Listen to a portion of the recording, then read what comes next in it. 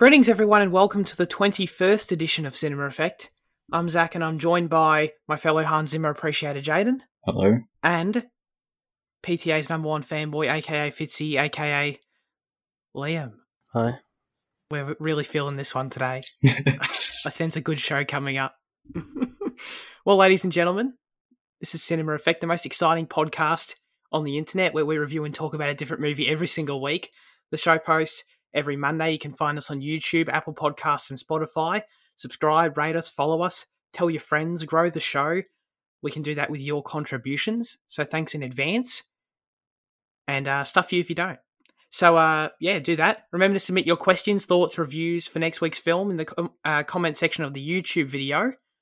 You can submit anything there. We'll read them at the end of next week's show. But we have our specific question of the week to ask you. And we want you to answer this very simple question. What's your favourite original song in a film? Let us know the answers. I don't know what the hell I'll say for that, but there are some good options, I guess. So let us know. This week we're talking about a little film called Fargo. And I'll get straight into the data dump for you. So Fargo opened in the US on the 5th of April 1996. It was directed by Joel Coen, but of course Ethan Coen as well, who's uncredited. Do either of you guys know why? Is that another Academy thing? I'm not sure for this one. I thought that Joel just hemmed it on his own. I didn't realize that Ethan was uncredited. Okay, cool. Yeah, I've got no idea why he's uncredited then. But they both get writing credits, so yeah, who knows? Ethan Coen and Joel Coen wrote it. The cinematography was by Roger Deakins, who's now appeared multiple times in our films, and thus Roger Deakins can be a friend of the show, a friend of Cinema Effect. Good for him. You know, he's up there with an upper class of incredible filmmakers like David Webb Peoples. So good for him. And I mean, he deserves to be there, you know. David Webb Peoples, he's like, don't know if we need him in there, but anyway, he's in there. The film stars William H. Macey, Frances McDormand, and Steve Buscemi. The film won at the Academy Awards in 1997, Best Lead Actress for Frances McDormand and Best Screenplay for the Coen brothers. It had a budget of $7 million and a worldwide box office of $61 million, so a very profitable film on our hands here. The genre is a crime thriller. It had a runtime of 1 hour and 38 minutes, just breezes by, and the synopsis is... I have to say, I don't really like the synopsis very much, but Jerry Lundegaard's inept crime falls apart due to his and his henchmen's bungling and the persistent police work of the quite pregnant Marge Gunderson. Why the fact that she's quite pregnant has to be in the synopsis written like that? Kind of random. Kind of weird. But anyway. Fargo. Jane, you hadn't seen it before. What was your reaction to it? I don't know. I feel kind of weird about it because, I liked it and I enjoyed watching it and it was good, but for some reason I couldn't connect with it fully. There was something that was holding me back from actually getting wholly invested into it, and I'm not sure what that is, but I thought it was good. Yeah, good. Yeah, good. I kind of feel that too a little bit, but you'd seen it before, Fitzy. I hadn't. What was your rewatch reaction? Yeah, I think it's pretty great. Very clever, dialogue and oh yeah, it's just very well paced and has, good characters and stuff. Yeah. The most standout aspect of this entire thing to me is the fact that it is a comedy. Really, it's such an interesting sense of humor that this movie has. It was quite bizarre. I didn't know it was a comedy at all until you guys said it at the end of last week's show, and that was kind of a spoiler to me a little bit, I guess, if I'm being over the top about it. But then even still, knowing it was a comedy, the nature of the comedy still surprised me when I was watching it. It somehow, no matter what expectation I had of it, it somehow still managed to surprise that expectation or subvert it, I guess. So that was interesting. I really liked the movie too. I think the humor and the performances and the script really are the standout elements of what make it work. I agree with you. I don't know if I could fully 100% click with it either, Jaden. And I think if I have to select one element of why, I think it might be the ending. and just the way it kind of wraps up. Because first act, I was all in. I thought this was great. I was enjoying the hell out of it. I was fully invested. So I feel like that might be it, but we'll get into that. I don't know. But did this kind of comedy surprise you like it did me, Jaden? Because I don't know if I've seen another movie that has humor like this explicitly. No, not really. I mean, like, because I know the Coen brothers are pretty famous for having that, a bit obscure kind of comedy. I mean, like, I've seen Burn After Reading, and I've seen part of Oh Brother, Where Art Thou? Oh, okay. And, knowing that they direct, that Joel directed The Big Lebowski and like stuff like that, I knew that there was this element of comedy in there. So, and like, that's a comedy, it was like, what I was expecting. So that wasn't exactly shocking to me. So. Okay, interesting. Yeah, I've only ever seen, only Coen Brothers movie I've seen is, what's it called? Bloody No Country for Old Men. So yeah, I have no expectation for their style of comedy. Okay, so it's interesting they've known for this. Okay, cool. Is the comedy the standout element for you guys? Because I don't know, like the story, like it's fine. I like the characters, but at the end of the day, it's kind of a pretty straightforward story, which isn't a bad thing at all. But I don't know. I feel like the comedy is this film's defining feature. Do you guys disagree, or is that the consensus? I don't know. I think the comedy is important into elevating the film to what it is, because of it's such a stark contrast to, what we get on screen about, this tale of like, a botched, crime going wrong, and like it gets pretty dark at some point. So like having the comedy to balance it out, it definitely helps and elevates the film. And I wouldn't say, I'm not sure if it's a standout, but it definitely is important. Okay. Does the comedy vibe with you, Fitzy? Yeah, I think so. Yeah. Well, I like some parts better than others. Like, I think Steve Buscemi is like one of the best parts of the movie, I guess. Yeah, he's great. I like all of the comedic performances from the and the comedic timing from the three main leads. I mean, Steve Buscemi, obviously, I've got trivia here that that role was specifically written for him, and you can tell, and that's great, and he fits into that character perfectly.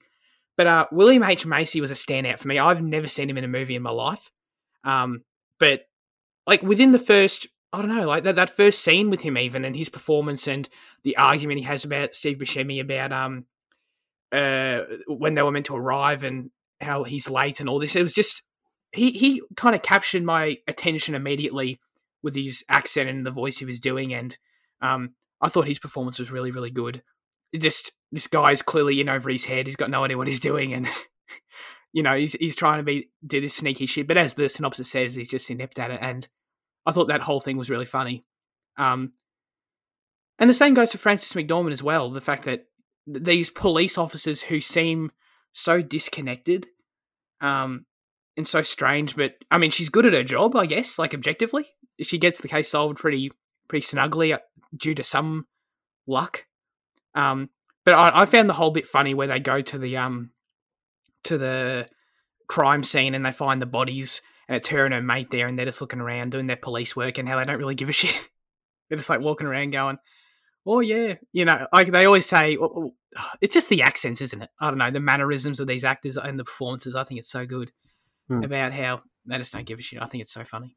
I was just gonna say one thing I wasn't ready for was a North Dakota accent, because like to me, like North Dakota is it's kind of in mid America, so I was expecting. I mean, it's Northern America obviously, but I was expecting a bit more. Like a bit, a bit more traditional, but like listening to it and hearing it, like that shocked me. Yeah, I tried to explain it just before I failed miserably, but yeah, like the Minnesotan whatever, like the stuff they do and the mannerisms. Yeah, it's so funny. It needs to be seen to be appreciated, really, or heard rather, I guess. So funny. They all go, oh yeah, all the time, and oh yeah, yeah. Thank you. You nailed it. That's exactly what it is. Yeah, it was so funny, and no one really seems to. They're all just so carefree and just like everything's super chill, except for Steve Buscemi. She doesn't really go well for him, but everyone else is super chill. In the police department, and I thought that was really funny. Yeah, William H. Macy plays a kind of similar character in Magnolia and Boogie Nights, and yeah, it's just like super well cast in that way. Awesome. Yeah. Definitely. He just, yeah.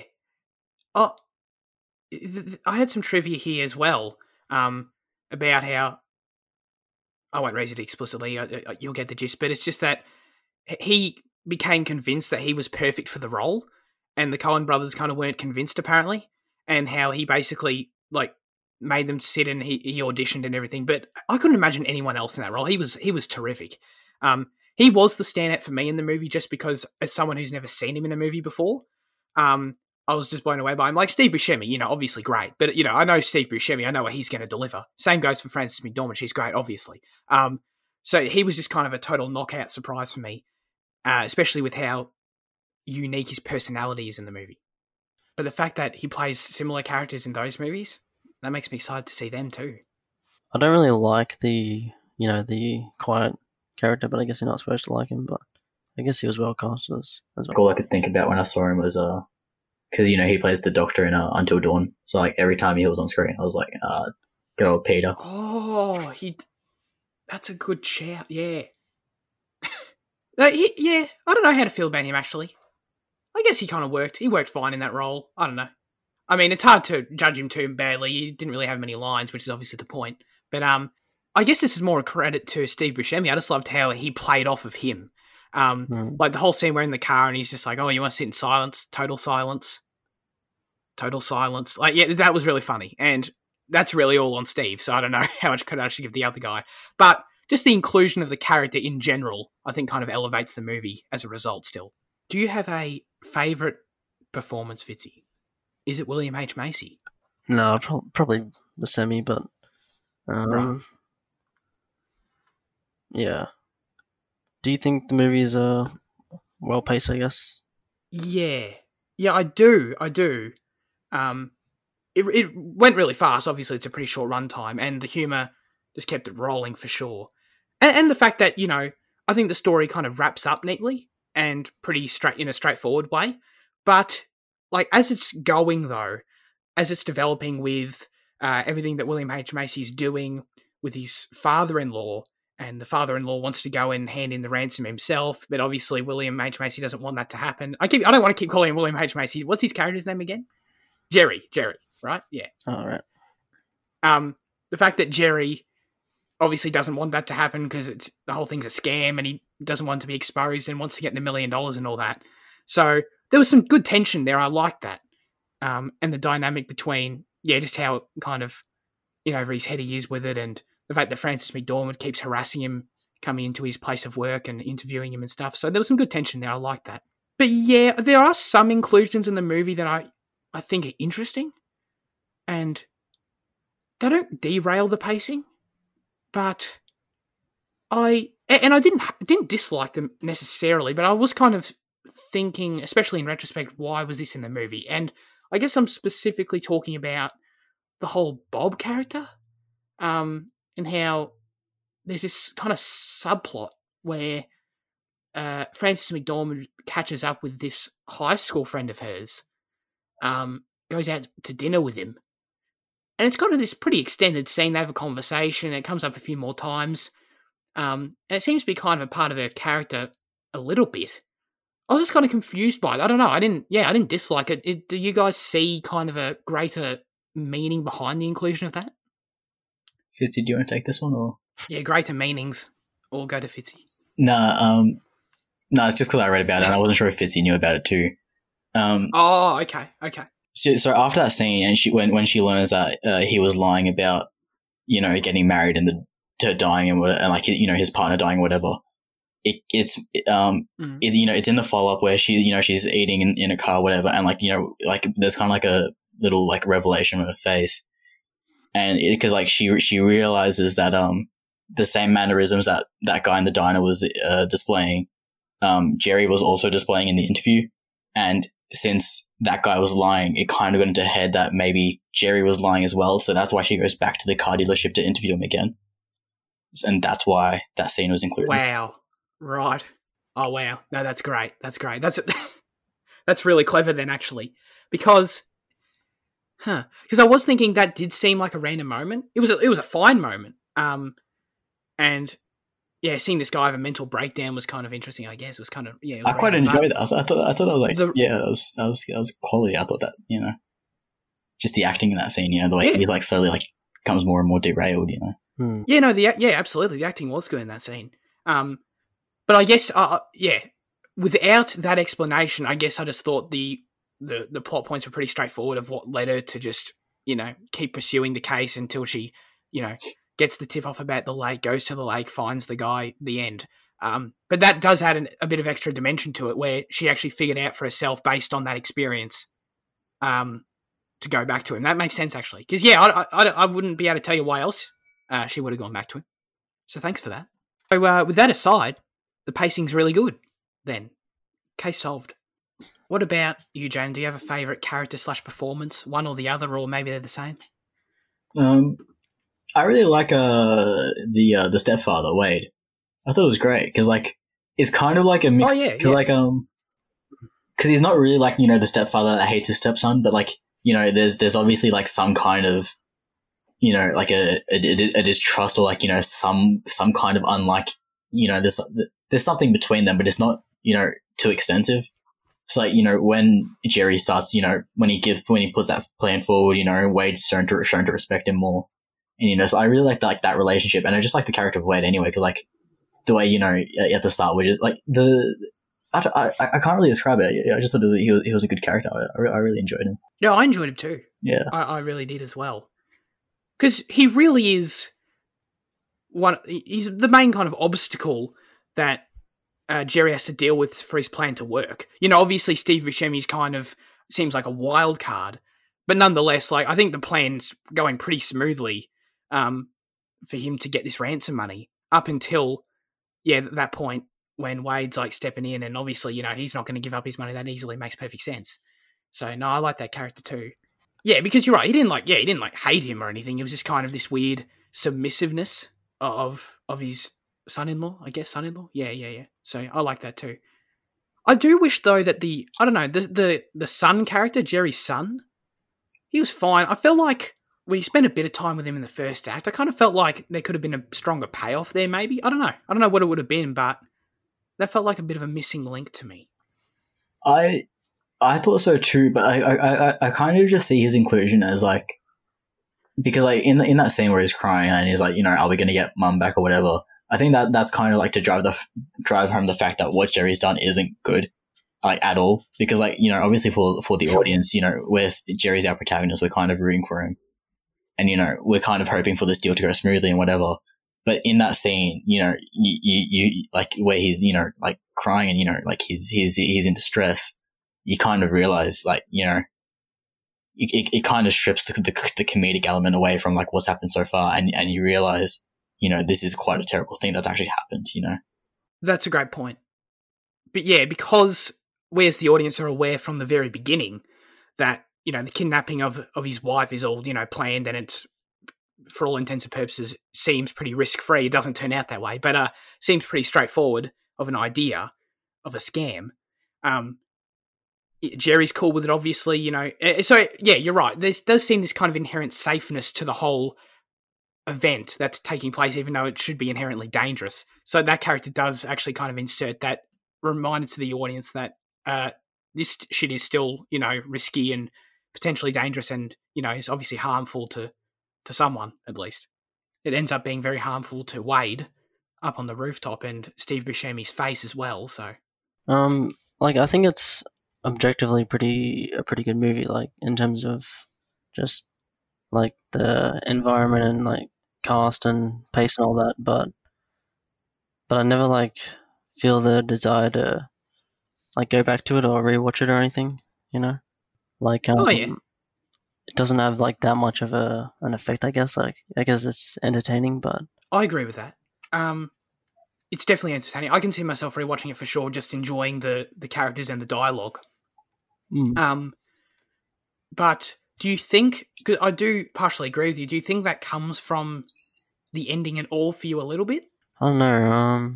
I say that just because, to me, the ending felt a little neat. It felt like everything was just tied up in a bow pretty nicely. It didn't really leave me with anything to think about. No, not that it has to, or didn't even really leave me with any emotion whatsoever. I was just kind of like, that was a pretty funny movie. I appreciated some of the tense moments, but now that was a nice little ribbon or a bow, wrapped over it right there. Do you agree with that? Well, the last line or last thing, like the pregnant thing, which do we know at the start of the movie that she's pregnant? Yeah, that was never obvious to me until pretty late in the movie. They mention it. Comes up, like, I want to say sometime in the like later into the second act or at some point, and that was the first time I ever noticed that she was pregnant. Really? Yeah. I thought it was pretty clear from the start. I mean, like, her husband's insistence for her to eat, and like, her reference to carrying heavy loads and her struggling to get down on the ground to look into the car, and the way she walks, she has that kind of pregnant walk to her as well. I mean, like, I thought that was pretty obvious. No, that's really fair now that you say that, but I guess I was kind of all those different things you're talking about, I can recontextualize to mean something else because I just didn't like. So I need to take it so literally. I didn't physically see her pregnant belly, so therefore I was like not focused on that at all. But makes perfect sense. Did you? Are you with me, Fitzy, or am I dumb? Or is the answer yes to both? Oh yeah, I didn't. Well, yeah, I didn't realize she was pregnant either. So I guess we're both dumb. But woo. Yeah, I was about to say like in the car, just the scene before the end where she's with the guy and she's like, I don't understand it or whatever. Like, in a way, I think the movie's trying to get at like the classic Coen Brothers theme of like randomness and all that. Like the Big Lebowski and like No Country and all that. Just like they do there. But I think it's like not as well like developed in this film. Like, I think because the pregnant plot is supposed to be like, she's worried about the world because she's having like a child, and I don't think that's really delved into that much. No, I agree with you 100%. It does, because I had that weird thought too, where explicitly that scene where she's driving off in the police car with the silent dude, who knows what his name is, the silent guy, who murders Steve Buscemi, R.I.P. And yeah, exactly what you said. She says, like, I don't understand why you could be like this, how you could be so violent, is basically what she's saying. And it felt, I don't want to say tacked on, but it just felt a little like, yeah, the rest of the movie didn't really feel like it was building to this in any way. And I appreciate the sentiment, but it did feel like a bit of a random inclusion in this particular movie. Yeah. It feels a bit like thematically incomplete to me. Sure. Yeah, I see that. Because, yeah, that was one of the elements of the ending, that car scene that kind of left me thinking in that exact way you mentioned. The other one was actually the last scene, the very last lines, where she's sitting in bed with her husband, who's the killer from Zodiac. And no, we don't know. She says, "Where is he?" Oh, right. Okay, I'm sorry. Good point. But yes, he is. But we're doing. She says we're doing good. And then, she says, oh, yeah, I've only got 2 more months of my pregnancy, and then cut to credits. Those lines were kind of delivered in the context of the scene to me with a bit of intention, with a bit of, maybe I'm projecting, but with a bit of, they felt like there was some meaning, there was some oomph behind those lines, and it went over my head. Do you, Fitzy, in-depth analysis, is there something to that scene, do you think? Well, because I don't see it. I don't know. Yeah, I think that's what I'm saying. Like, it doesn't feel like they put enough weight behind that kind of idea of like randomness in this film, but like being worried about the state of the world and stuff. But yeah, it doesn't. It just feels kind of underwhelming. The very end, yeah, it does. I guess it could work in an interesting way with, like I mentioned, what's kind of played for comedy with how carefree these police officers are. So I guess that could kind of tie into the perception of the world that you're talking about maybe a little bit.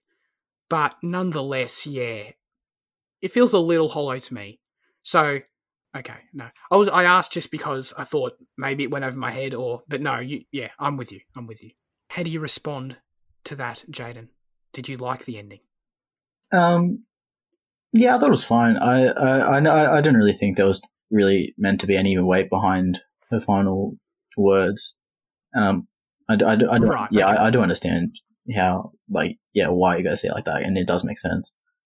But I thought it was fitting to wrap up on her. I mean, she was the main character after all, and I think I see I don't really see an issue. Like, I understand why you guys see it a bit underdeveloped in terms of, that type of thing, but, like, I don't really think it needs any more development because I don't think it's too significant to the plot that it really requires it, but, Yeah, God. I'm kind of torn in the middle there because, yeah, no, you're right. It doesn't really have any significance to the story that's actually occurring at all.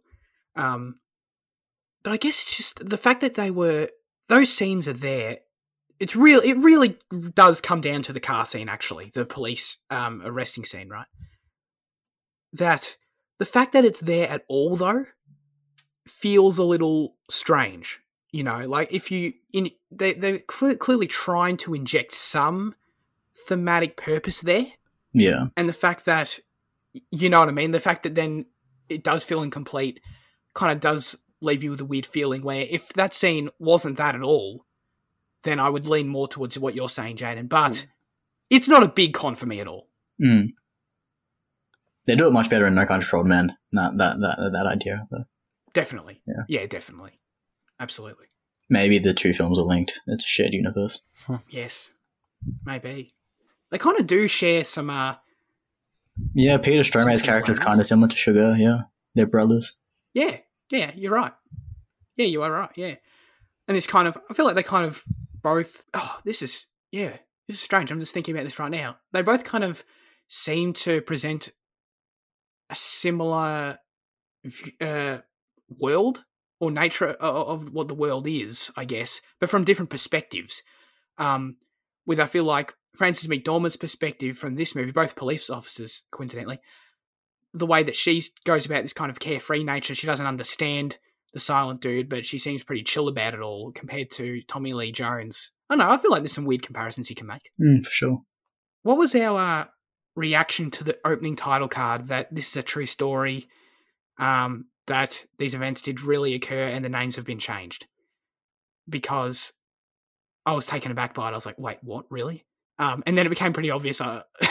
Didn't take too long for me to think, all right, I don't know about that.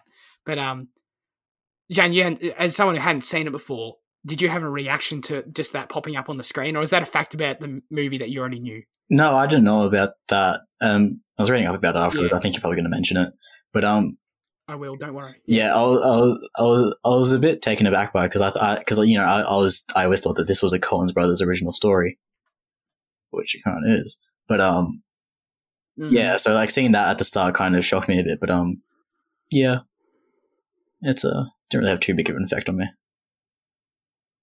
It's kind of the same way, you see at the start of Texas Chainsaw, it's like, this is based on a true story. Well, I mean, how based is it, Really? Is that so? In that particular movie, is it a situation where it's very vaguely based on something that happened? Yeah, it's based on like this, like one killing that kind of has like no similarities at all, but apart from the fact that like two people died or something like that. But yeah. Gotcha. Okay. How did you feel about it, Fitzy? Like, I don't know. Well, you'd already seen it, so I don't know. You didn't have a raw reaction to it, but it's a strange inclusion to me. Happens in the series as well. Have you seen any of the show? Yeah, I saw season 1 and 3 there. It's an anthology, so they do a different story every season. Season 4's coming out soon, isn't it? Okay, cool. It is. Yeah. Keen to get behind it because it's a good old... I definitely want to check it out. Yeah. The guy who did Legion, which you need to watch, Finny. Oh, no. I'm sure it's good. But before we to avoid Legion, so the trivia related to the true story elements, this stuff is all over the place, okay? At the end of the day, my end result with it all is that who really cares seems pretty random, but I'll read it because it's very interesting anyway. So the Coen brothers claimed that they based this script on an actual criminal event, which is obviously at the start of the film, like I mentioned, it comes up saying this is based on a true story, essentially. But they claim they wrote a fictional story around this true event. They say, we weren't interested in that kind of fidelity, said Joel Coen. The basic events are the same in the real case, but the characterizations are fully imagined, which makes perfect sense. It didn't take long for me to realize, I don't know if this Francis McDormand character actually exists, but if an audience believes that something's based on a real event, it gives you permission to do things they might otherwise not accept, is what Joel Coen said about him placing that at the start of the movie. Just a quick aside, I've got no idea what Joel Coen's talking about here. I could not disagree with him more. If an audience believes that something is based on a real event, it gives you permission to do things they might otherwise not accept.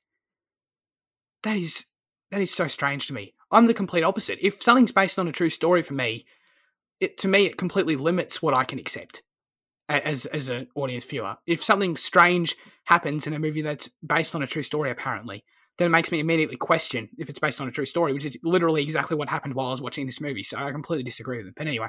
I do agree with him because, I mean, like, to boil it right down, it makes the outlandish aspects seem more real.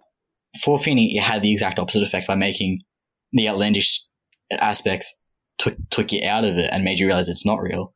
But it's kind of meant to have the opposite effect, where you're kind of meant to take these in and it kind of elevates the story for the viewer in, like, you know, the fact that these are so crazy, but it actually happened type of thing, you know? Yeah. Did it have that effect you just described for you, Chad? Not really, because, like, seeing that title card come up, you always have to understand that, like, it's bullshit. I mean, like, there's so much artistic liberty taken when you're adapting a true story, especially, like, you know, when it comes to crime and horror and whatever. I mean, if it's a full-on biography, you know, fair enough, it's pretty accurate. But, like, when it comes to this genre, you need to understand how much shit's changed. So, like, it didn't really have that effect on me, but that's the effect it's intended to have. Yeah. No, I totally see that. It's just that I disagree. Yeah, for me, it doesn't. No true story has that effect for me whatsoever. That stance that Joel Coen takes never works for me. And if I were a filmmaker, I would fundamentally disagree with that approach, I guess is what I'm saying. But yeah, no, that's the stance he took, so that's totally fine. But anyway, going off that, okay, the brothers have modified their explanation about if it's a true story or not multiple times. Basically, I've got a lot here, but in 1996, the film, like, people were speculating that it was based on this very specific case in Minnesota, except that they made changes to it's not in Minnesota, in real life, and they made slight changes. In this case, apparently, it really occurred in 1963, and there were similarities. So people were like, "Oh, it's based on this case," but then the Coens were like, "Oh, we've never heard of this person, so it's not based on that case, no." And so they shut that down. And then they say the story was completely made up. Or as we like to say, the only true thing about it is that it's a story. Okay. So now they're saying it's made up. Fair enough. The film's special edition DVD contains yet another account, thank Christ, that the film was inspired by another murder, a 1986 murder of this woman from Connecticut at the hands of her husband, who disposed of her body through a wood chipper. Okay, so the only similarity there is that there's a wood chipper. That's not really anything specific. So, you know, from what I just kind of terribly read out, I think you can kind of gather that they completely made it up and took very specific elements from some murders, like the wood chipper, like this other 1963 one. They probably just took some inspiration here and there or whatever, but they made the shit up, is the moral of the story. Nothing's true, to clarify. So yeah, I would assume that they would try and stick by that for so long that they would try and keep up the illusion that it's in some way based on a true story, just to kind of maybe add to the film's effect for some people. Like I said, it doesn't work for me, but maybe they felt to uphold their intentions, I guess, originally, back in the day when they made it, that they should kind of stand by the fact that it is real to some extent, up until 2015 when they just randomly decided, oh yeah, let's not keep up the act anymore. At the end of the credits, it has like a little label saying it's a work of fiction anyway. So, I mean, if anyone was really that attentive and wanted to stay through all the way to the end, it tells you straight up, this is bullshit. Oh, I did not know that. I love you could have just told me that and then I didn't have to read any of that.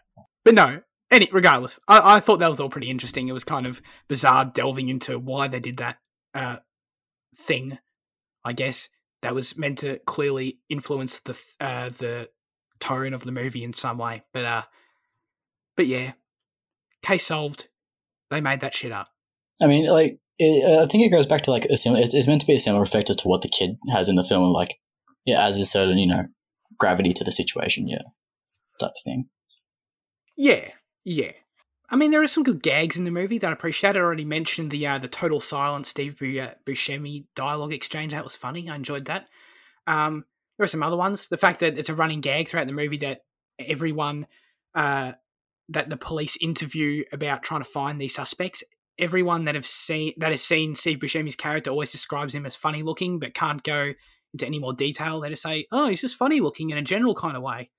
I thought that was so great because, I mean, let's be real, Steve Buscemi is pretty funny looking in a general kind of way. So I enjoyed that a lot. That was good. He's fleeing from the interview was a good line. I like that a lot. When she just can't believe that William H. Macy just walks out of the room and like drives away and she just can't comprehend it. That was great. And another one, the DLR plates. That was good when the police officers who are really dumb but also seem to be pretty good at their job somehow at the same time. And the fact that he's like, "Oh, I can't find any plates registered under DLR in the state." That was good. When it's a dealer plate, get it. So I enjoyed that. Did you guys have any other moments like that? There are a few gags I liked. I like when they say "you darn tootin'." That's good. That is good. Yeah, I don't know. I just think, I guess there's no specific moments, but just their accents and the how perfectly cast they are makes it pretty funny. Just Steve Buscemi's, acting in every scene, I guess. His situation kind of comedy. Absolutely. I did not realize that people from Minnesota had these accents. So that fact alone to me, and just getting to hear them for an hour and 38 minutes or whatever it was, that was a joy. I enjoyed that a lot. Do you know Ewan McGregor's in season 3 of Fargo? I did. TV. Yeah. Yeah. He's there's 2 of them. He plays twins. Spoilers. I mean, it's not a spoiler. But do they have a Minnesotan accent in that show? Yeah. Oh, awesome! I love it. That has made it 10 times more appealing to me. Absolutely. And Martin Freeman, he's in the first one. Oh, he's great. Oh, cool. God, is there anyone else? You're listing off some names here. I think her name's Mary. Is it Mary Elizabeth Winstead? The one that plays. Yeah. She's in Sky High and. Scott Pilgrim. Yeah, that's right. Cool. Sky High. Wow. Yeah, and that guy. Yeah. What's that? Billy Bob. This guy in Harry Potter. He's he's in the first one. And what's that professor in Harry Potter? He's like Lupin, I think. Oh right. Okay, I don't know his name, but yeah, Lupin. Yeah. The show is cast really well as well. It's pretty incredible how perfectly these characters fit their roles. I'm really tempted to try the show out now. Oh, and at the end of this movie, the money is still yes, buried. So they continue that in the show. That's cool. That's really cool. I've been holding off on that because I wanted to watch the film first before I started that. Like, I know you probably don't need to because it is an individual property, but I think having the context of this film a bit. Like, did you watch the film and then watch the series, Fitzy? Yeah, I think so.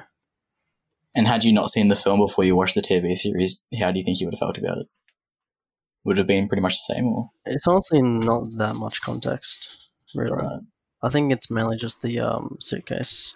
Yeah, well, it doesn't sound like it'd be that necessary, but I mean, yeah, I agree with you, Jane. I feel like just it would give you a bit of context for what the showrunners and the people making the show are kind of basing their story off of, and that might give you a bit of insight. Kind of interesting. And it's weird how, like, in season 1 and 3, there's like this one character who there's this one character in each season who's kind of like this, like the embodiment of chaos kind of character that is in this movie and in like No Country. Like the quiet guy here and the Chico. So it's kind of like the same story. Is it better? Is he better than the quiet guy? Oh, in the show. Yeah. Yeah. They're much more like much more of characters in the show for sure. Yeah. Awesome. All right. Well, I've got some I got 1 bit of trivia left, I guess. The movie is called Fargo because the Coens thought it was a better title than Brainhead. Is it brand Which new? they're right. I mean, like I know it's I know it's Right. spelled like that, but don't they pronounce it like Branyard or something like that? Oh, dude, I don't know, like how many, like how the correct way to say it in our version of English would be compared to theirs. But yeah, you're probably right. Because the town of Fargo is literally just where they met at the start. That's got no other significance at all, to my knowledge. So, Finny, no technical complaints, no unsynced audio, no weird cuts for you. yeah, that's my obliged role on the show now, isn't it? Yeah. The cinematography was obviously good. Like the whole white kind of landscape. Yeah. Yeah, exactly. They had trouble filming because it was actually it was like the hottest days of the year where they were. I know, like they had to wait for snow and stuff. Yeah, all the snow. Yeah, they used a lot of fake snow. Yeah.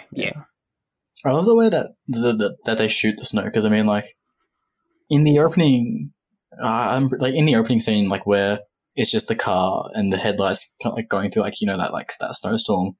It's this really like oppressive bleakness to it, and then like the way that later on, it's kind of, like when they shoot like just like the small town type of thing, it doesn't have that same way. I love the way that like snow kind of works when you're shooting it, like whether it be still or in motion, like the way you can play around with it and the way you can really manipulate it with like simple objects, like, and give it like a really different meaning.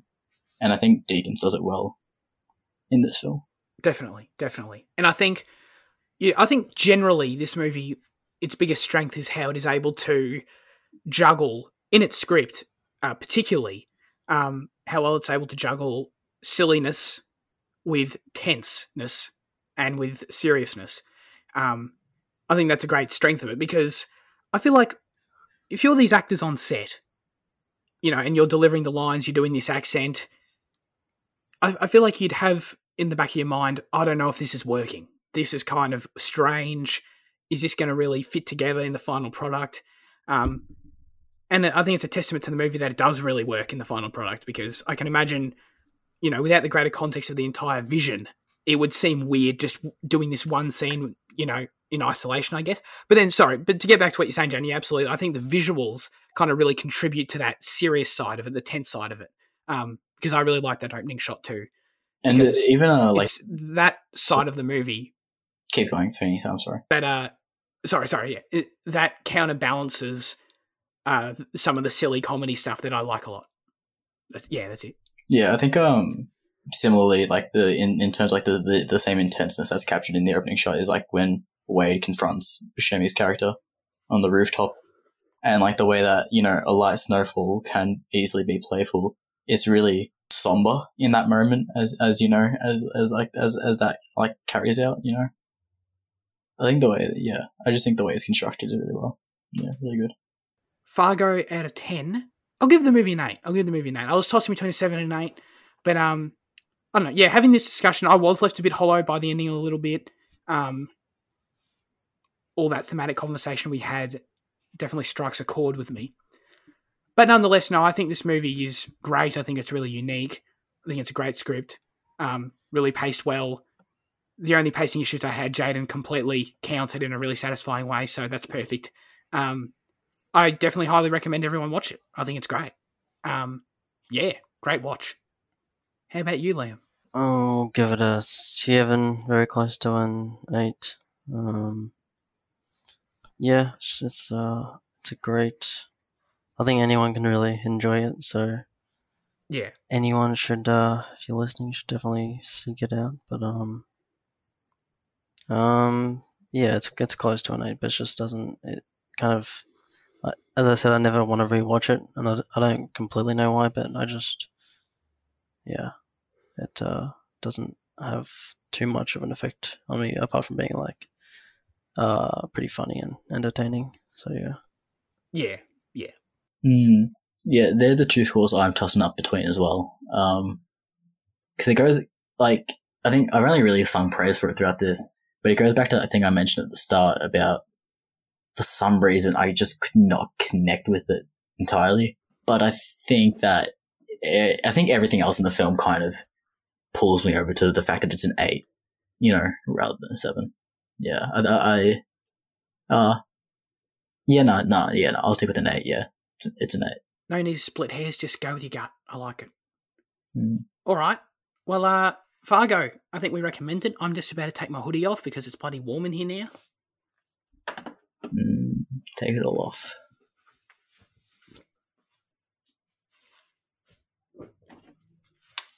Amazing content. Don't imagine too much of me stripping my hoodie off there, okay, guys? Amazing. All right. News chat. The Tenet saga continues. I'm so sick of this shit, man. I hope this is the last one we have to read. I mean, I don't have to read it ever again, but I guess I am. This is a pretty important one, though. I'm so over it. But Tenet will be released in 70 international territories first, including Australia, Canada, France, Germany, Italy, Japan, Korea, Russia, and the United Kingdom on August 26th, before making its way to select North American theatres on September 3rd. These plans have been interrupted so many times, this could literally go any number of ways. Who knows? So, we've tried speculating in the past. Every time it's fallen apart, Jane's been more right than me, that's for sure. So, the only other real comment I have about this is the fact that I appreciate that a new precedent has been created now, that they're willing, at least, evidently, to release in territories other than the US first. That was something that we were not... We discussed it. We didn't think that they would be willing to do something like that, but now they are. So just that fact alone, I think, is a good sign. But as for the specifics, I've got no hopes. I don't know. I'll believe it when I'm sitting in the theatre watching the trailers before it.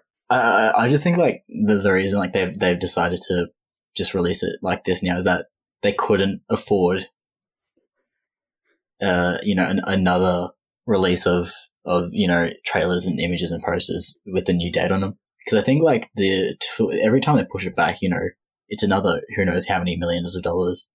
So they must have just weighed it up and said, if we at least get this money in first before we get that, it'll outweigh, publishing a whole new set of posters with new dates and shit like that. So,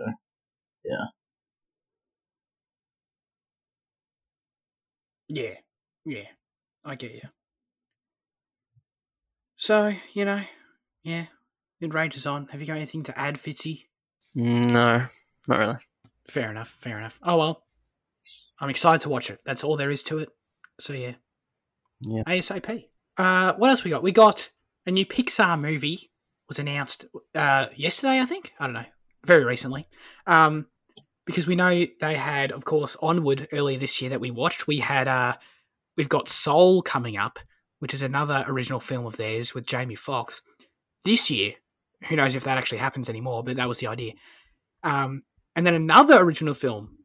They're doing a bit of a trifecta here, which is interesting. They normally kind of historically alternate between sequels and original films, but we're getting a brigade of original films from them. And this one's called Luca.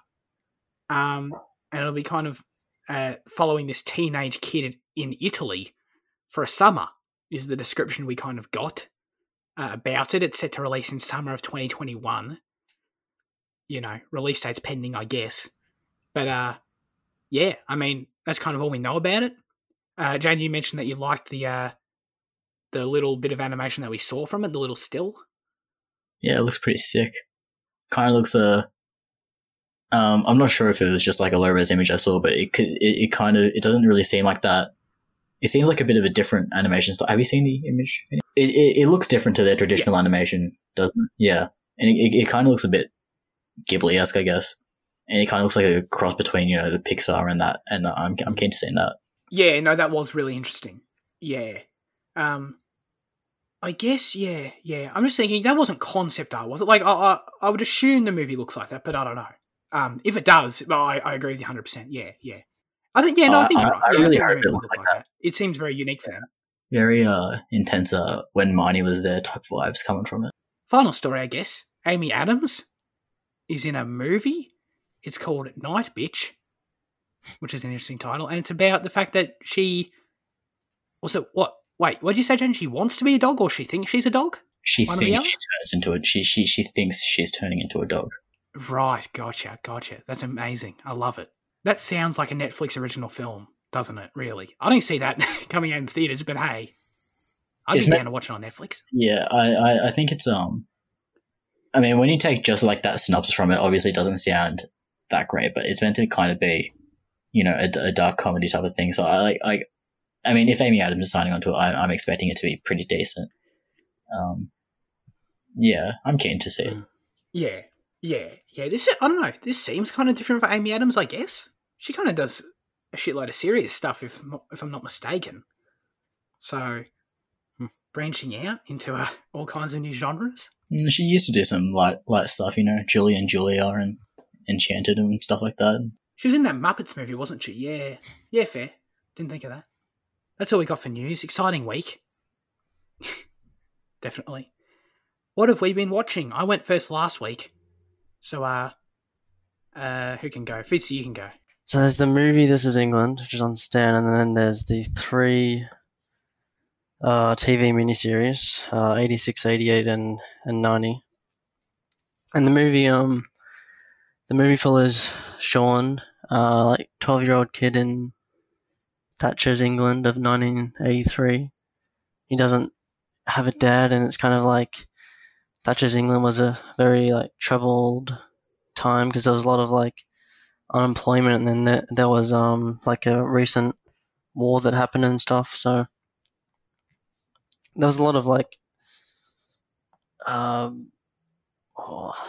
just like civil unrest, I guess, and like protests and stuff. And he basically befriends these older, friendly kind of guys that are kind of a big friendship group, a big kind of gang, and they're all right. But later on, he runs into this guy, Combo, played by Stephen Graham, and he's has very strong political views, and he's kind of like racist, and he's a very troubled figure.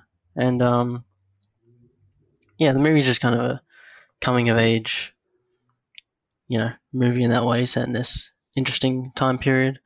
But like, what really makes the movie great, for me at least, is just how like realistic the conversations feel and the dialogue. I'm pretty sure like a lot of it was at least semi-improvised, if not a majority of it. And the movie is real great. It could be a bit cliche, kind of coming of age, you know, don't follow the dangerous path kind of thing in some regards. But what really like elevates the movie again later on is the TV series, which there's an event that happens in the movie, or kind of events, which the series comes back to that later on, and like that's just what the series does. It each new installment adds more like consequence and meaning to their stories overall, and like the characters, it follows the same characters and same actors over like basically in real time, like 11 years basically, because in terms of like the actual actors, but like 6-7 years in the story. And like the characters are just so feel just so genuine and real, same as the conversation and dialogue as I mentioned. And the series delves into some very heavy topics, and I think it's just a really well constructed drama, and just as a entire story, it really tells a story about like forgiveness and morality in such a kind of fascinating way, in terms of one character's like entire arc. And it was just so great, like seeing the same characters, you know, grow and develop and adjust to these new kind of environments, because you see the time changing as well. But No, after watching This Is England 90, I just absolutely kind of like, fell in love with the series. Also like attached to the characters and everything. So yeah, it's a really big, it was really, just a great experience overall, I guess. And I recommend all of that. It's on Stan. So yeah. That's why you like it, because it's like Boyhood. All right. I thought you'd say something like that. Harry Potter. But yeah, it's I don't know. Yeah, I don't know what else to say about it. It's just I Cool, like the yeah. actors, I guess. Stephen Graham, Vicky, what's her name? She was in Line of Duty, Jaden. Maybe you can. Vicky McClure, is it? Something like that. They're some of them are more well-known ones. Stephen was in The Irishman, Snatch, Snatch, and another Scorsese, Gangs of New York, and the main actor Thomas Turgis, Andrew Shim, and then Joe Gilligan. I think he plays. Maybe that's his name in the series. Can't remember. But yeah, brilliant acting as well, and they just yeah. As I said, characters feel so real and etc. And brilliant series. Yeah. Cool. And what else I see? The Beach Bum, stoner comedy. It's kind of art house stoner comedy. Because it's by Did you say stoner comedy? Yeah. yeah Is that a genre? yeah Talk to like people about and like kind of like Seth Rogen films and that shit. That's so funny. Okay, like I did not know that's a thing. Express and all that.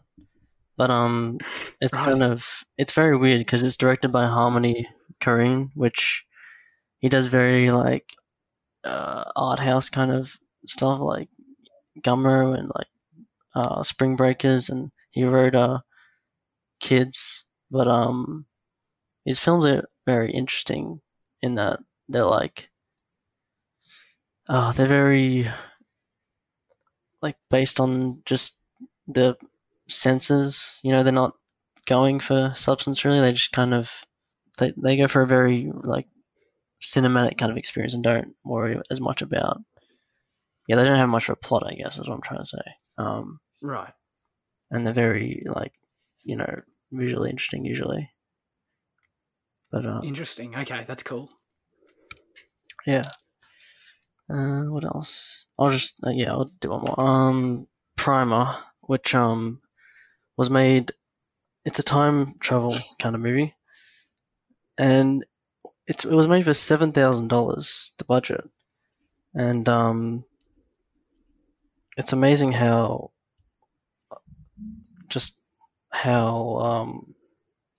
good this film is for $7,000, and how like it's very like confusing. Kind of, there's lots of like, it's a time travel movie, but it doesn't hold your hand, so it kind of like leaves you pretty confused by the like especially the last like 20 minutes. But because there's a lot of like which version of this character is here and which one is he talking to and all this. But the overall experience is very kind of like paranoid because of that. Very paranoid, I guess. Right. But yeah, for $7,000, it's like amazing, especially because you can't really feel the budget in like for most scenes. Like it doesn't like expose the budget. You know what I mean? Yeah. Yeah, that's always the most important thing when you've got a low budget. Yeah, absolutely. Yeah, especially because like they just have the two characters, and one of the actors is the director who also like produced and edited it and did everything basically. Yeah. So yeah, I'm done. Take a deep breath. You want to go, Jaden? I want to quickly ask, talking about small budgets and not exposing the budget. Do you reckon that Following does? Because I mean that was made on £3,000. So do you reckon that do you reckon that seems kind of cheap, or do you reckon that hides it well? No, yeah, no. I think the movie That's a difficult question, actually. I think the movie does a pretty good job. From recollection, I don't know if I know it that well, but I think the movie did a pretty good job of that.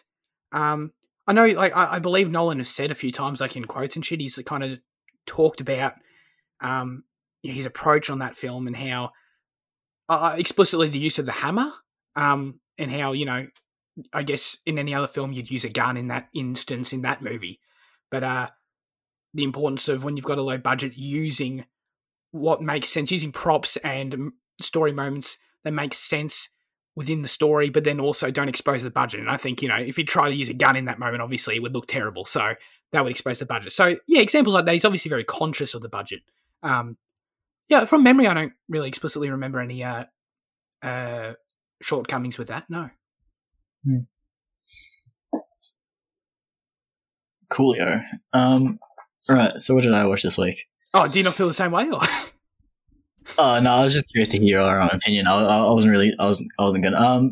No, I do. I think from memory, I think the score. I don't know why, but like the score feels cheap. Because it kind of feels like the same thing gets repeated over and over, as if they couldn't produce more of it, or they didn't have the abilities to produce more of it. I think like that's like one of the most glaring things to me that kind of shows it's low budget. But like I think the rest of it's all pretty chill. I think it's all pretty good. Yeah, I agree. Righto. So this week I watched Intruders. I know, shitty 2011 horror. I say shitty, but I gave it a 6 stars. 6 stars, 6 out of 10. Yeah, it was pretty good. It had Clive Owen and Carissa Van Houten. I don't know. Melisandre from Game of Thrones. And it was pretty good. I mean, it's pretty engaging, I guess. I mean, I was never bored by it, and I think reviews for it were really low, so I kind of went in expecting like some really shitty stuff, but like it was okay.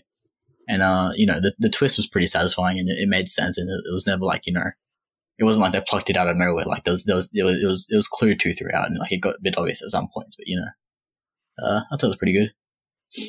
I watched Popstar Never Stop Never Stopping, which is Andy Samberg. It's a Lonely Island production. It's so funny. It is just like one of the like it's really, really great, and like the comedy is like so. I mean, it's so obviously like Andy Samberg and like that production, like like when you like watch their other films, like their short stuff, you will kind of get what it is. And I mean, the film's only 84 minutes. It's kind of like what I was talking about a few weeks ago with 7 Days in Hell, where like they get in there, they tell their jokes, tell their story, and then they just get out, and it breezes by, and it's just brilliant. I watched The Invisible Man as well, and I had no intention of watching this film at all. I just thought it was going to be another shitty remake of a classic horror film. But then you mentioned it recently, and like I've only ever really seen positive stuff for it. And I was really like pleasantly surprised by it. Like I thought it was like quite good, and like I hadn't seen much about it. I thought I think I'd probably seen like 10 seconds of like a TV spot and stuff, and I thought I felt like it was going to be pretty standard as to like what happens and how shit unfolds. But there's a good bit of it fucks you around a bit, flicks you this way and that way, and yeah. Do you like the ending, Finny? Yeah, I do. I like. It doesn't. It's not an ending that resonates with me at all. As a 19-year-old, dude. So it doesn't resonate with me in that way. But it totally is going for something very specific, and I appreciate it doing that. And I think it would be more effective for other people. Right. Yeah, because I didn't love it, because I kind of felt without really. I don't really want to talk about what happens or like what happens throughout the film, because it kind of spoils it. But like, I kind of feel like the actions at the end kind of undo some of the stuff done at the beginning. Do you get what I mean? Or like just throughout the film, because I feel like her doing what she did kind of. I don't know. We can chat another time about it. And right. Yeah, we can. Yeah. I'm interested though. And then I watched Doctor Who Series 12, which I caught up on. I thought it was fine until the last episode. The final episode of that season retcons 57 years of, television history. And Doctor Who isn't exactly it's no stranger to retconning shit. I mean, like, they've done it, like, for the past, 15 years now in New Who, where, like, we're told this planet doesn't exist, these people came back, this is that, and, whatever. And, like, that's all calm, because, like, it's the way they undertake it, it's all valid, and it's all, they do so in a satisfying way, especially with the 50-year anniversary, where everything is like the big thing that had been building over, this course of the new Doctor Who series. The way that they explain it all in the anniversary is really great. So, retconning and Doctor Who is kind of goes, they kind of go hand in hand. But what they did this season, they built an interesting story on this idea of, like, the timeless child and, like, the origin of the Time Lords or whatever. But then, like, the way they resolve it at the end, it kind of diminishes one of the key points of Doctor Who in the fact that, like, the Doctor isn't really, like, obviously they're special because they're an alien, but they're just, they're no more special than that. I mean, and in a TV show full of aliens, it's not really that unique. But then, like, they kind of change that, and, like, it's a really annoying thing. And, like, the way the season's written isn't satisfying at all. And, like, every episode that kind of begins promising, it ends up just more of the same shit of, like, thinly veiled criticisms of the current, socio-political environment just getting shoved down your throat. I mean, like, there's an episode where, like, it sets up this really interesting mystery about, like, these unique events occurring all over the world, and it just turns out that the people are being poisoned by plastic. And it's like, oh, plastic's bad. Fuck off. Like, we know that. And, like, it's just shit like that. Right. And, like, it kind of diminishes it. I mean, look, Doctor Who's never been known for, having superior writing or anything, but, like, this season just felt like it was a bit weaker. And the thing is, like, the primary writer, Chris Chibnall, he's written for Doctor Who in the past, and, like, he's written, like, really solid episodes.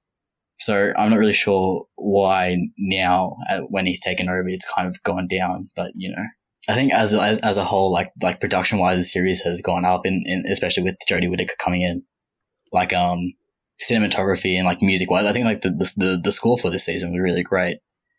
And, like, costume, and, like, you can tell there's now at least a bit of a budget. So, like, that version has all gone up in recent years, but because the writing has tanked a bit, it kind of it made this this previous season really not worth it.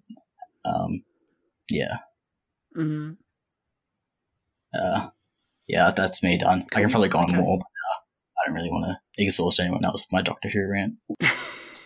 So good. I finished Ozark. Took me the longest time to finish a season of TV ever. But Ozark season 3 wrapped up. Really liked it. Ozark's just a great show in general. Direction's so good. Jason Bateman is so good. Laura Linney, I think Laura Linney, whatever her name is, she's awesome too. Just a great cast, great show. Really enjoy it. I think there are some small little quirks with it that really hold it back from being a top tier show for me. Mainly, the show has always, in my opinion, throughout all 3 seasons, not handled its kid characters very well. Like, there are a handful of teenage characters, and they're always just a bit dumber than they should be. And they make choices that seem very trying to drive the plot forward, and it's kind of frustrating. There's multiple, like, moments where I audibly go, and, family watch it with audibly go, like, really? Would you do that? Like, but also kids dumb, so, that's a solid counter argument too. Who knows? But a couple little things like that really hold it back from being a top tier show. But I think it's a great show. Highly recommend it. Really enjoyed it. And I watched Birdman last night. I was going to watch Snatch, but I was so disappointed. It had been on Stan for the longest time, dude, and now it's not on Stan anymore, and I was really bummed about it. So I'm like, oh shit, well, all right, Snatch is out. I'm watching Birdman instead. I loved it. Thought it was awesome. All the performances. As someone who, it feels weird to still be talking about the whole, one take thing as a unique element to a film, but I'd only ever seen it in 1917, and this is such a, obviously, it's the same technique, it's the same thing they're doing, literally, but because it's such a different story and such a different setting and everything, such a different tone, it really has a different effect, in a weird way than that movie does. It's funny how the same technique can have differing effects like that. But no, I loved it, and the characters are awesome. The character growth is awesome, just on a surface level. But the movie also had a really interesting effect on me, where I kind of took it as a bit of in a broader sense. It really resonated with me as a bit of an analog for life, in a really powerful way, in a way that I wished that the Tree of Life did for me. You know, I know you love the Tree of Life, Fitzy. I thought it was a decent enough movie, but I think the effect that I wish that movie had for me, this movie had for me. And it's funny how, because the Tree of Life is so broad and abstract, and how specific Birdman is in its story, how that actually kind of achieved a broader sense thematically. So I thought that was interesting. What do you mean loved exactly it. there? Like, what did you say? Sorry, what do you mean exactly by analogy for life or whatever? Well, I think the Tree of Life, what I kind of wanted to, it's such an abstract movie that everyone can kind of take whatever they want from it, but I kind of felt a little bit like a sense of that this is just a interesting kind of trying to provide an objective, larger perspective of the human experience, I guess, of life itself, for what it's like, you know, and it does that with its non-linear editing and its crazy inclusion of random space shots and shit. And it kind of worked for me a little bit, but Birdman does it in obviously a much tighter way, just focusing on this New York stage show. Everything that Michael Keaton's character goes through and his life experiences up until that point, and his relationships, and the way it all builds to the climax, and so many poignant moments throughout and dialogue pieces. It kind of interestingly had that sort of effect for me, I guess, is what I'm trying to say. Yeah, but what? I'm just trying to understand, like, what effect do you mean exactly? Like it kind of was an analogy for the whole human experience or something like that. Sure. Yeah, that's a good way to put it. Yeah, I took that from the movie. There was a lot of stuff about personal growth and and the human experience. I feel weird saying the human experience. It sounds a bit broad, but I guess that I took from the movie, that interestingly, and just the progression of life, I guess. Sounding really philosophical, but that's fine. That really resonated with me as a young person, and I can only imagine, you know, I would assume it would resonate with people the older they are. So that's kind of what I took from it, I guess, is what you described. But yeah, loved it. But that's all I got. So now it is time to get into our question of the show. Last week we asked you a very simple question, a great question. What's your favourite TV show of all time? And we got some long answers, but that's great. Henry wrote in and said, oh, sorry, I need to take a deep breath, Jesus. I think You Should Leave with Tim Robinson is probably my favourite TV series of all time, which is surprising to me because I only saw it this year, but it was genuinely one of the funniest I've watched. One of the funniest things I've watched, so it cemented its position as my favourite series surprisingly easily, which is interesting. It's on Netflix. Watch it immediately, please. Listen to Henry's beck and call on that one. However, this is excluding, it's always this time of the show where I fall apart, isn't it? Anime. So my actual favourite series of all time is Neon Genesis Evangelion. Oh, I think I got it. Which I could write an entire thesis on just how fantastic it truly is. Also on Netflix. Watch it immediately, please. I Think You Should Leave with Tim Robinson is probably my... Oh my god, I'm such an idiot. I copy and pasted Henry's message twice, so I was about to read it again. It actually wasn't as long as I thought it was. Literally twice in a row. Wow, I'm so dumb. That's all of Henry's message. Thank you, Henry, for writing in. Oh my god. Okay. Luke wrote in and said, such a difficult question. I've enjoyed so many TV series over the years. I've probably watched more TV series than I have movies. Interesting. I'll give shout-outs to satisfy my own mind. Here we go. Merlin, Suits, Game of Thrones, The Flash. But my favourite, drum roll please, Fitzy. God, that was you did it, Luke. It worked. Arrow. Long-time fan through all 8 seasons. I'm self-aware enough to acknowledge the weaker seasons. But all in all, a great show and loved looking forward to episodes Wednesday nights. Certainly a motivation going through school. Cool. Theme song's a banger. Not as good as Game of Thrones. I mean, what is though? And characters are great. Fight scenes were well choreographed, very well. were Jesus Christ, dude, were choreographed very well, and I didn't mind. This is falling apart. Fight scenes were choreographed very well, and I didn't mind the ship of Oliver and Felicity. I actually enjoyed it. I nailed it. There you go. So thank you for your submissions, guys. I've never heard of that show that Henry mentioned. I assume it's new this year if you just watched it this year. So that's cool. That's cool. And of course, we refuse to acknowledge any anime on this show, so I will not acknowledge that other one. But Arrow. Wow. I'm only joking. I can't believe he made me do a drum roll for a CW show. That's just rude. Is it? I don't know what to say about that. I guess so, yeah. Well, there you go. He chose Arrow. How offended are you by that, Fitzy? Very?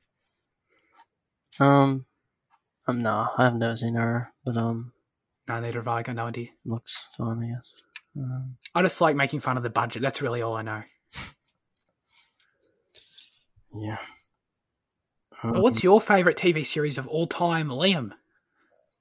I want to say This Is England, but I just saw it like this week, so it's kind of strange. Yeah, probably not. Yeah. So I'll just say The Sopranos, because it's a pretty good TV show. It's got a lot of when they pick up the gun and then the guy is running away from the gun and shoots him, and then he shoots him back, and I really like that scene. But yeah, what about you? One scene in 7 seasons. Amazing. No, amazing. No, I'm joking. Yeah, I know. Great chat though. No, it's just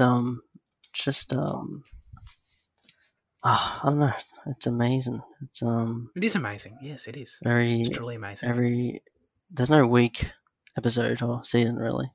Every episode is well written, and they constantly find new stuff to tackle. In terms of everything, just I don't know. And good Steve Buscemi connection. Oh. Yeah, couldn't praise it enough, I guess. What about you? What about you, Jaden? Sopranos up there for you, of course. Nah, I've only seen one season of Sopranos, and it wasn't that great. Oh. No need for that. It's so good. Yeah, I don't know. It's something I should have thought about it more because I'm struggling with it now. If Spooky got to give some shouts, I'm going to give some shouts as well. Go for it. I think Haunting of Hill House is really brilliant. Line of Duty, which was mentioned briefly before in this episode, is absolutely fantastic. Like the best police procedural show I've ever seen. It's Finny. Actually, we already talked about it. I guess if you've seen Bodyguard, you'll love Line of Duty. So yeah, get around that. Yeah, absolutely. The End of the Fucking World is brilliant. Like I think season 1 was pretty good, and I really enjoyed it. And like it's really funny, and it's just a really like genuinely good show, and like it's way more emotional than I thought it would be. But then season 2, it introduces like this dramatic element that was kind of missing from the first season. And while season 2 is not as funny, it's way more dramatic and it's way better in my opinion. And like that, like season 2 of that show is like the best show I've ever seen. But for my favorite show, I'm going to have to go with another show that was previously mentioned in this episode, which is Legion. And yes, I'm not sure if it actually is my favorite show, but like it's when I think about shows like in terms of like shit that's memorable and that's good and interesting and that I actually like really enjoy, I think like that's what comes to mind first. I think that what Noah Hawley did with adapting, a superhero story and then not making it, your generic, villain of the week type thing, and actually giving it, well written, good drama, nice characters, but then still being able to tie it all back into, its history in the comic books.